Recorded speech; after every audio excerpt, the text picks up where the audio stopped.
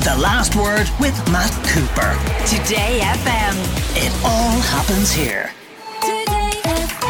It's time to talk to Marion McKeone and Thomas in the United States. But before we hear from them, let's hear the White House Press Secretary Karine Jean-Pierre reassuring Americans that there was no alien involvement in the objects shot down by the US military in the last few days.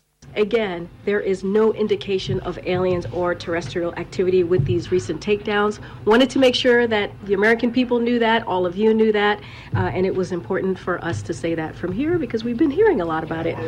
So why then, Marion McKeone, have they set up a special UFO task force? Oh, Matt, you're sounding a bit like a conspiracy theorist there. This whole thing, honest to goodness, I just find it vaguely comical. First of all, Americans are quite, I have found over my time here, quite obsessed and quite credulous about things like UFOs. And there are conferences every year here for people who believe in UFOs and they're packed out. Maybe it's no hard to reassure these people. But look, these are a couple of balloons. Now we don't know what they are yet, but it seems that so far that they're things that are probably privately owned. I don't know why these people can't just look on Google for whatever information or AccuWeather or whatever. There's an app for everything nowadays. But anyway, they've set up this new, John Kirby did a briefing for reporters and said that they're setting up this new, task force, for want of a better word. I think it's just to look like they're doing something, quite frankly.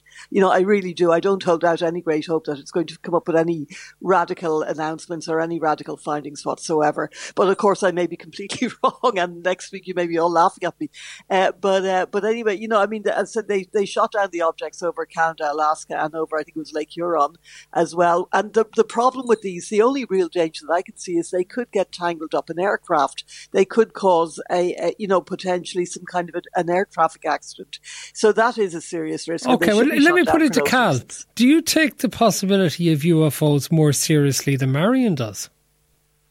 No, I think this is what happens, Matt, when the government is not more forthcoming with information. This is one of these bipartisan issues that's very rare in Washington, where you have both Republicans and Democrats basically demanding that the administration, the Defense Department, be more forthcoming about this. We've had these UFO sightings for years, commercial airline pilots, other people. This first Chinese balloon, and China did admit early that it was their balloon, although they claimed it was a weather balloon, and now they claim that 10 U.S. balloons have been seen flying over China. I mean, how much validity can you put in that claim? So I think there are legitimate questions about these things, but with the administration basically saying, well, there are no aliens, there's no alien invasion coming, but not coming up with any other information, it opens the door to all kinds of conspiracy theories. And I agree with Marion. I think setting up a UFO task force is silly and ridiculous. Yeah, and why would the Americans, Marion, put 10 balloons over Chinese airspace? Are the satellite imagery not good enough? Yeah, well, I mean, for starters, I think you have to take that allegation with a big grain of salt. But it seems like the countries are always spying on each other. It's like a hobby for their departments of defense or whatever. But this business, and with like people like Tom Cotton, who, is really one of the more peculiar people in the Senate, in my opinion, saying that there's a crisis, that this is a crisis and Biden is hiding in a crisis. It's a couple of things that, I suspect that the Pentagon and the Defense Department, they cannot give information in real time. So I don't think they can be more forthcoming at the moment because they don't know what those things are. They've got to have a look at it. They've got to pull all that Chinese stuff out of the water and see the degree to which it was surveillance or espionage. And with the other three, they have to dig them out. The weather has been apparently preventing them and seeing, if there's anything sinister about them. So they need time to do that. But so this talk of crisis is frankly ridiculous. So, Cal, one other point, as I do on my column today, more ignored from the balloons is the purchasing by Chinese people associated with companies that are related to Beijing of U.S. farmland, including a lot of farmland that's located near military bases. And not only that, we've had, according to the Customs and Border Patrol, a 700% increase in the number of Chinese nationals coming over our southern border from Mexico. Now, why are Chinese nationals coming from China to Mexico in order to come over the southern border? This kind of thing just feeds conspiracies, feeds stories about espionage, and China is very good at this. They've been stealing our intellectual property and other secrets for many, many years. And I'm just frankly disgusted that this administration now is just discovering these things. But hold on, Cal. Are there any restrictions on the purchase of farmland and other property and land in the United States by foreigners? Well, there's supposed to be. The U.S. Department of Agriculture oversees foreign purchases of American land, but the reporting of it is voluntary, which is just crazy. It needs to be mandatory. There are so many other things that are mandatory in federal law, but not this. So we don't know, quite frankly, how many foreign entities, including Chinese entities, business entities, are purchasing this land, especially next to or very close to U.S. military sites. And because, Marion McKeone, how concerned should the United States be about this? And is this something as well, because I've heard the European Union is actually concerned about the amount of land being purchased by China, which is something that it has also done extensively in Australia and throughout Africa as well. Exactly. You know, I have a new theory just while we've been talking. I think that those balloons may have been little Chinese estate agents looking for new farmland to buy, and that may account for for them coming over the border as well. Look, I think that America has 2 billion acres. It's, China apparently owns somewhere between around 500,000 and some people say up to 3 million.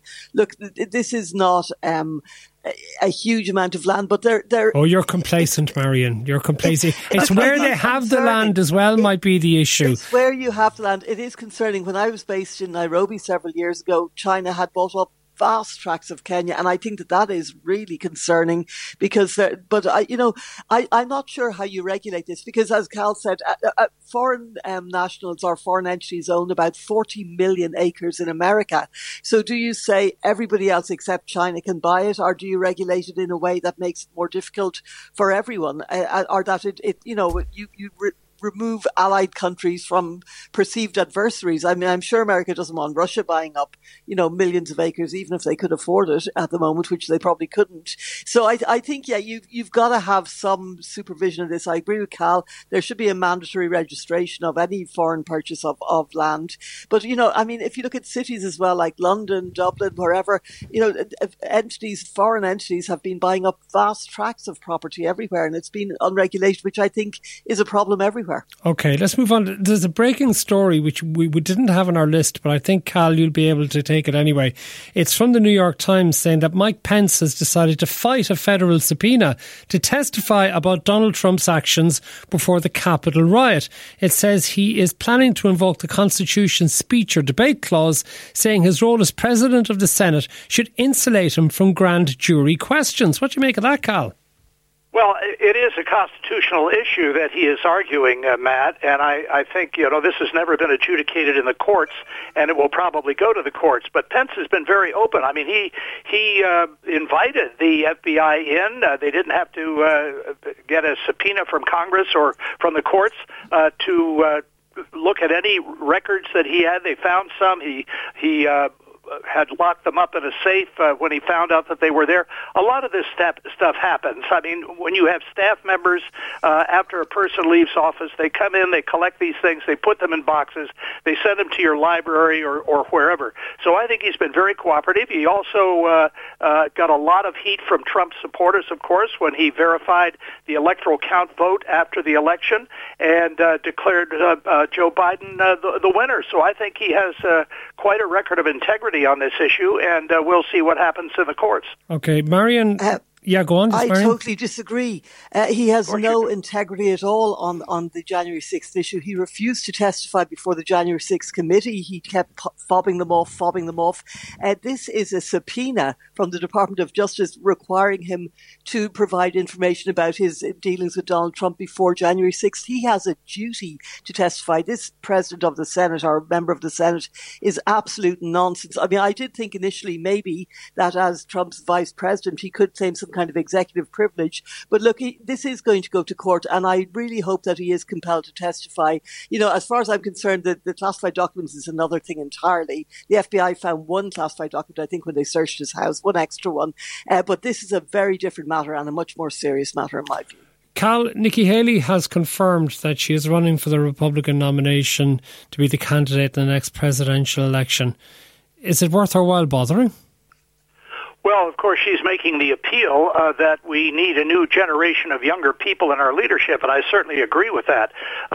She's a very nice woman, very accomplished as a governor of South Carolina and the UN ambassador under Donald Trump. She says she called Trump to announce that she was going to announce to run, and she said that he said he was okay with that. But she has no base. I mean, clearly, as of now, and many things can change, it's Trump versus Ron DeSantis as the leaders for the Republican nomination. She really has no base. Now, she's going to Iowa and New Hampshire, and we'll see. It's a long time before the primaries and the general election. Okay, Marion, I'm trusting that you might know something about this. I didn't have this on the list, and it's something that a lot of our listeners are getting in touch about. A train crash in Iowa and the release of chemicals. Do you know anything of that? There was, I mean, I can give you a brief outline of it. There have been train crashes. There was a very near miss in near Chicago, I believe, just quite recently as well, where trains were derailed and they were carrying chlorine and other very, very toxic chemicals. And there have been warnings about this repeatedly. Now, in Iowa, I'm not sure of the degree of the damage. I'm not sure of the degree of the potential for contamination, either of the area or worse, of people. But most of America's chemicals are transported by trains. You see these trains. I see them all the time when I'm traveling. They're 3 miles long and they're packed with chemicals. They're packed with all of these things. Train drivers forever have been saying they're run by two people. You've got one person at one end, you've got one person at the other, and this is what the train strike was partly about a while back. The threatened strike was that they're just not run properly. The railroad companies have cut back, and there have been repeated warnings that sooner or later there is going to be a derailment, there is going to be a catastrophic accident involving chemicals. I don't think the one in Iowa is on that level, but I think that it is another warning that people need to pay attention to, because the way trains are being run now, it's on a virtual shoestring. Safety is way down the list of priorities. And when you are transporting things that are that potentially deadly and that can cause that level of chaos and damage, you really need to be a damn sight more careful than if you're carrying tins of beans. What you make of this, Carl? Are you aware of this? Yes, I am, and I believe it's on the border between Ohio and the state of Pennsylvania, not Iowa. I agree. I think I've seen a lot of these trains as well. They just go on and on and on. You have to, if you're waiting at a railroad crossing, sometimes it takes 5 to 10 minutes for the train to completely go through. But I think one of the things that we ought to be looking at here is not only increased safety on the railroads, but also pipelines. You know, as far as oil is concerned, the Biden administration canceled that Keystone pipeline. So I think there are alternative ways to transport these chemicals, but Marion is right. The safety issue is way down the list and needs to be moved back up the list. Thomas, Marion McKeone, thank you very much for joining us here on The Last Word of Today FM. The Last Word with Matt Cooper. Today FM. It all happens here.